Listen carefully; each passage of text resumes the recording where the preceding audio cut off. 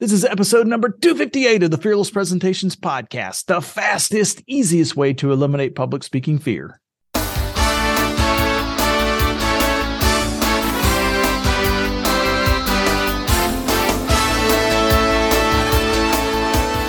to absolutely eliminate public speaking fear? This podcast is the answer. Here's the guy who literally wrote the book on Fearless Presentations, Doug Stannard.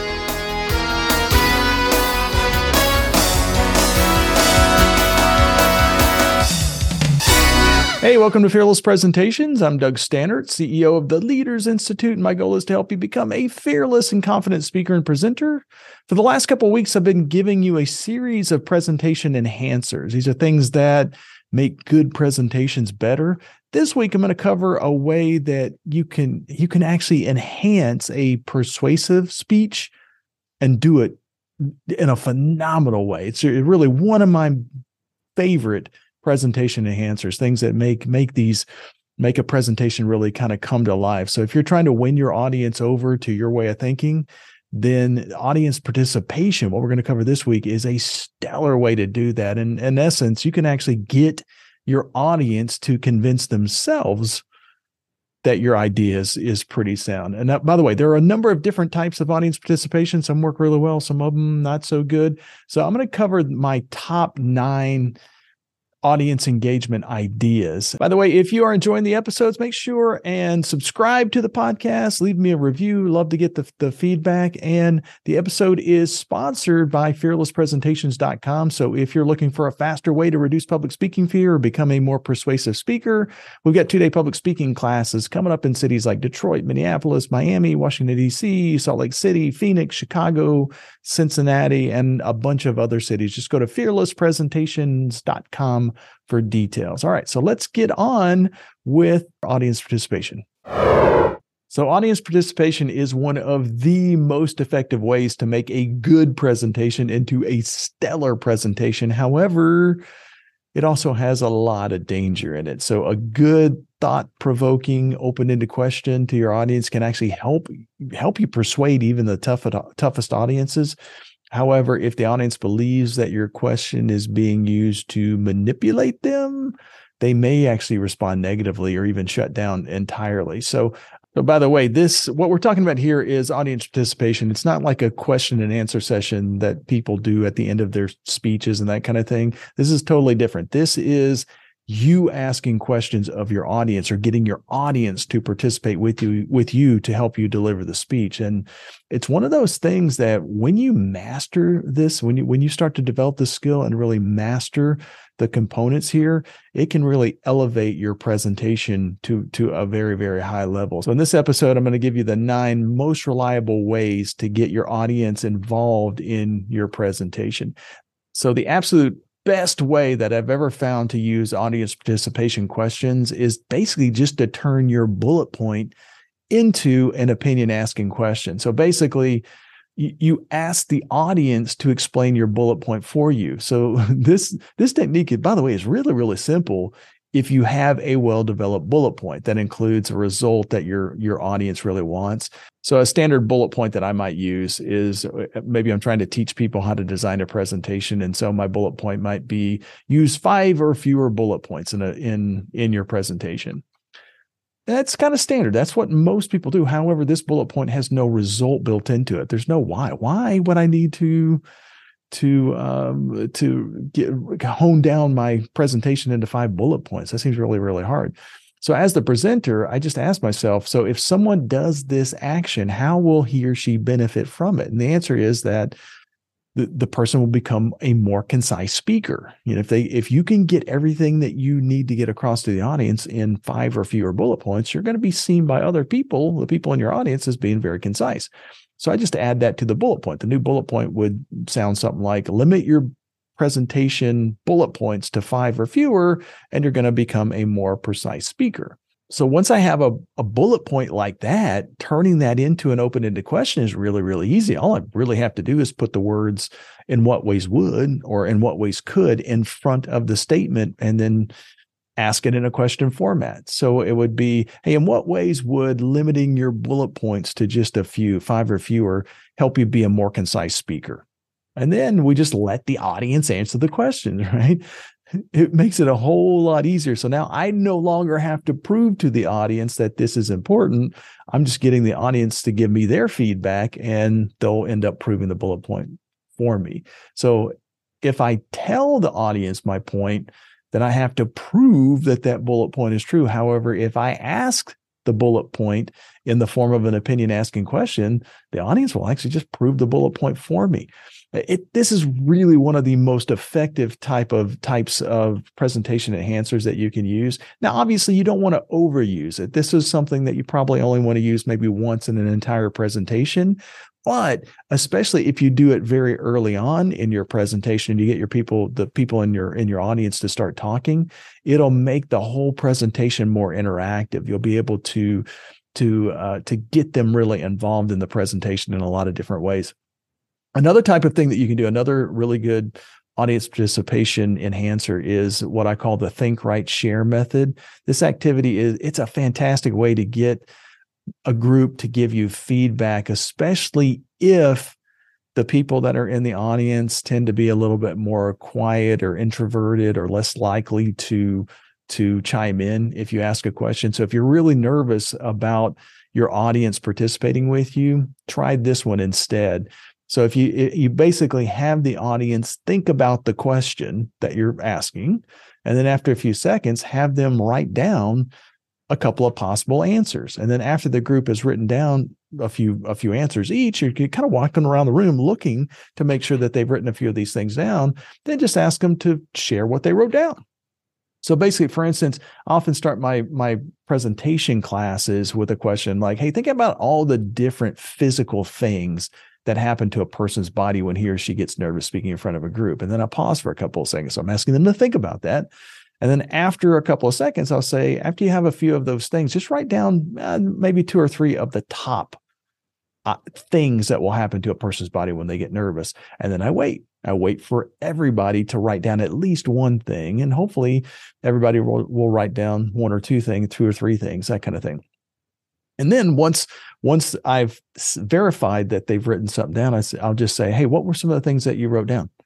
And then a lot of times what I'll do is I'll kind of write whatever it is that they tell me out loud, I'll write it up on a flip chart or a whiteboard that's in the room. And it makes it to where that entire activity is very interactive. It's getting people involved in the process very early on. So the beauty of this technique is that we aren't really putting anybody on the spot. I'm not calling somebody out, say, Joe, what do you think, right? If the person wrote something down, then he or she will not likely be as uncomfortable reading that thing that they would if I called them out or picked on them, that kind of thing. So this is an easy way to get the entire group to participate. The third thing, a third way that you can gain audience participation, is doing group discussion and then reports. So this is similar to the think, write, share, but it's more of a group interaction. So all you really have to do is divide your audience into small groups. Typically, a good sized group would be about maybe 5 to 6 people, and you can either give each group a different question or have all of the groups ponder the same question. Then give them a couple of minutes to discuss the question and the answers to that question as a group and come to a consensus on what the answer to that question is. Then finally, you just have one member of the group give a report of what the people in their group kind of said. So I often use this technique in classes after I assign an activity where groups will be working independently for some time. For instance, in my leadership classes, we've got an activity on group problem solving where each group will be practicing the skills independently of each other. And as a result, the groups may finish up at slightly different times. So what I'll do is when the first group finishes, I'll kind of go to that group and give them a list of summary questions about the activity and just say, hey, as a group, come to a consensus on what the answer to these questions are. And then the next group will finish up and I'll go to them and have them do the same thing. So that way, as the slower group is kind of finishing the activity, the other people aren't in the audience aren't just sitting idly by, kind of waiting for something to happen. I'm giving them something to do, and a lot of times they'll go into pretty good discussions with their team members. After all of the teams are kind of finished with the original activity, then I have all the groups kind of report on the answers that their group came up with. So that way, no group is just sitting around doing nothing. So those three techniques work really, really well. So ask an open-ended question. If you think the group is going to be fairly introverted, have them use the think, write, share method. Or if you want them to kind of really get into a deeper discussion, then break them into small groups and have the small groups come to a consensus on what the answer to the question is. So those three things work really, really well. So the next three things I'm going to cover are going to be techniques that you can use to make sure that when people participate, you're reinforcing positive behavior. So no matter which of those three techniques that you use, once you ask that question, you have to wait for an answer. A lot of times what will happen is when we ask a question of the audience, we often slip into this strange type Star Trek or Star Wars like space-time continuum where time slows down. And for the presenter, it's easy for us to, like, we ask a question and then we think that, an hour has passed by when in reality it's just a split second. So, and then as a result of feeling uncomfortable for that split second that we think is an hour, we just answer the question ourselves. So it seems like a really, really long time, but in fact, it's only been a split second. So it would sound something like, hey, so what physically happens to people when they get nervous? Here, I'll tell you what happens to people when they get nervous, right?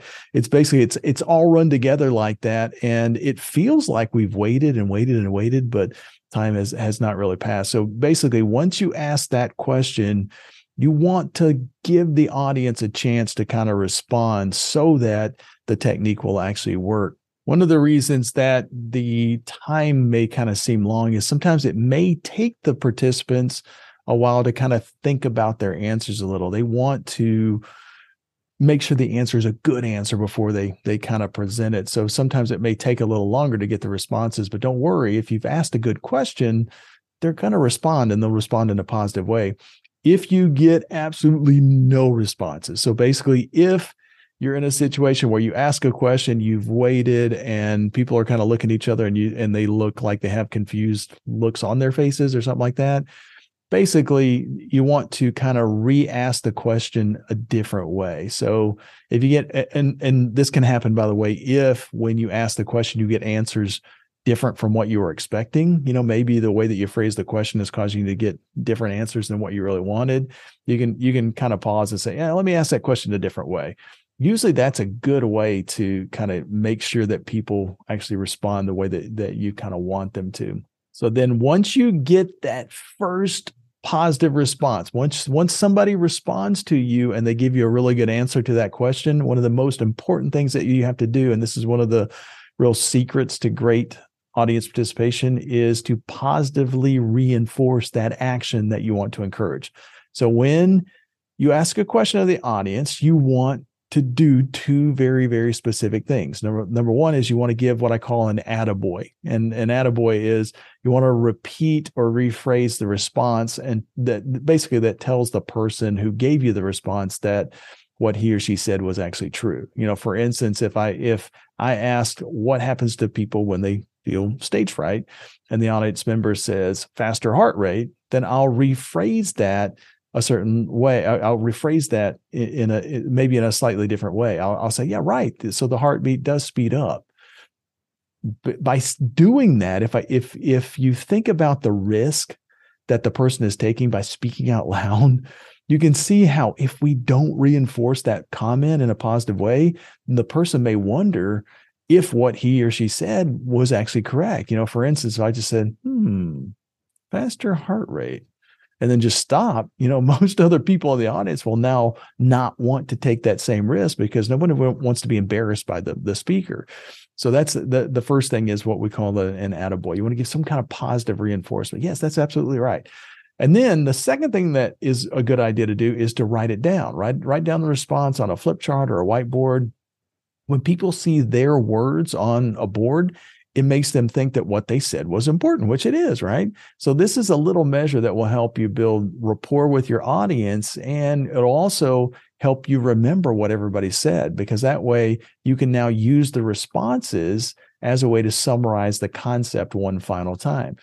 So those 3 techniques again are: once you ask the question, wait for an answer. If you wait, the second one, if you wait a longer period of time and you're not getting any responses at all, then just re-ask the question a different way. And then once people do respond, the third thing is to give them an attaboy and maybe write down the concepts on a flip chart or a whiteboard. Do those 3 things, and those questions that you've asked earlier will actually be a great way to get the audience to interact. So the last ones that I'm going to cover are going to be things that you can use sparingly, but you want to be a little bit more cautious with them. These are audience participation techniques that people will often try to use, but they tend to kind of backfire.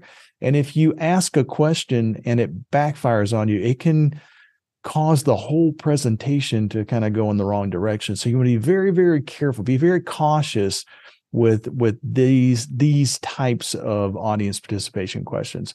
So the first one is a rhetorical question. So these are questions that we ask, but they've got an obvious answer. So in fact, in most cases, we don't really expect the audience to answer. And I have to admit, when I was being trained as a speaker, my mentor told me, never ask a question of your audience unless you really want them to answer, which is that's a good coaching technique, by the way. But the reason that advice works so well is basically because rhetorical questions have a high propensity to be seen as being manipulative. So if your audience feels like you're trying to manipulate them, then they're going to react very negatively. However, audiences trust speakers who they can relate to. They trust speakers who like them. So if you are beginning your presentation with a statement that everyone in the audience will agree with, it can sometimes build rapport. For instance, a lot of times I'll start my presentation class by asking a question like, hey, would you agree that most people have at least some type of public speaking fear? Another option would be, would you agree with me that most business presentations are pretty boring? So again, I'm not really telling you not to use rhetorical questions. I'm just saying that they have a higher propensity to be seen as negative. So you want to be very, very cautious or very careful when you use them. All right. The second type of audience participation that it has a higher propensity to kind of backfire is the old yes or no question. Just show of your hands, how you believe such and such, right? Now, these types of questions are not really my favorites. I tend to not use these myself. However, they do have a certain use. It's a great way to kind of call attention to a group of people who you want to set apart as maybe an elite or a higher level than the rest of the people that are in the audience. So basically, if you, let's say you're at a sales conference and you have all the top salespeople, the people that made President's Club kind of stand up for applause. So that's a way that you're giving them recognition, and the people that remain seated now feel excluded, and they go, man, I want to get in President's Club next year, and that kind of thing. So again, they do have that type of question does have its place, but it's one of those things that has a high propensity to kind of backfire, because if you haven't yet built rapport with the people that are in that audience and you're separating out a group from the other, you're actually dividing the audience, not making them into a cohesive audience for what you're trying to get across to them. So it can be kind of difficult. Just use that one with a little bit of caution. I'll give you really good examples. Like one of my friends leads he does like 300 person seminars where he charges a nominal fee for attendees to come to the seminar. However, he has a smaller group of attendees who participate in his one-on-one coaching sessions, and they pay a fairly significant fee to get his one-on-one coaching service.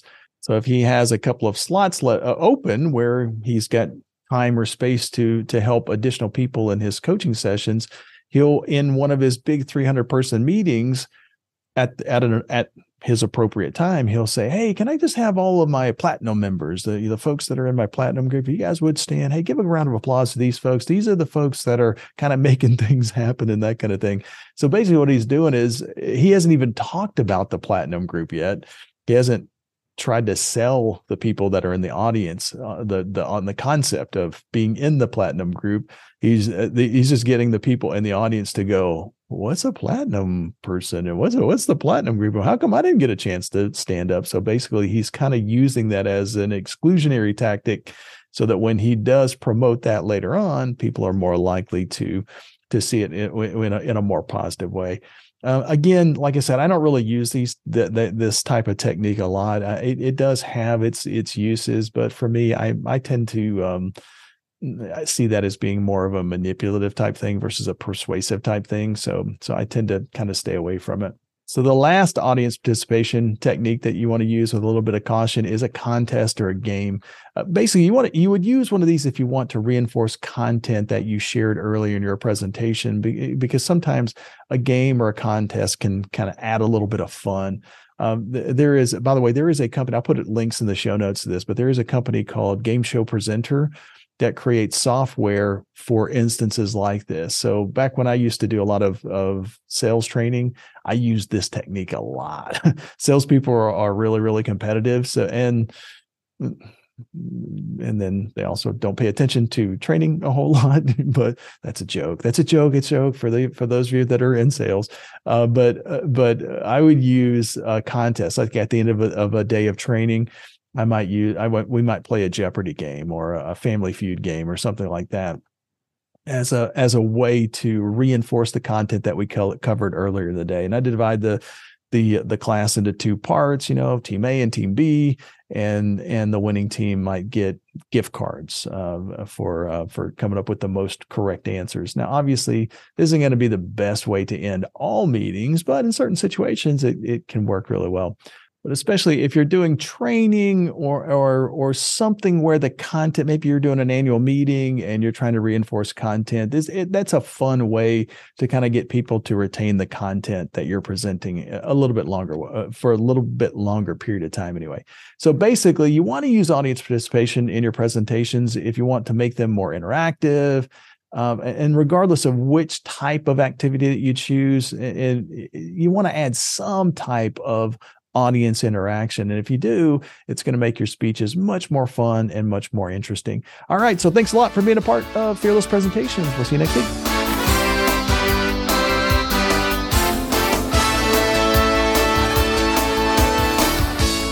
Subscribe to this podcast for new public speaking secrets each week.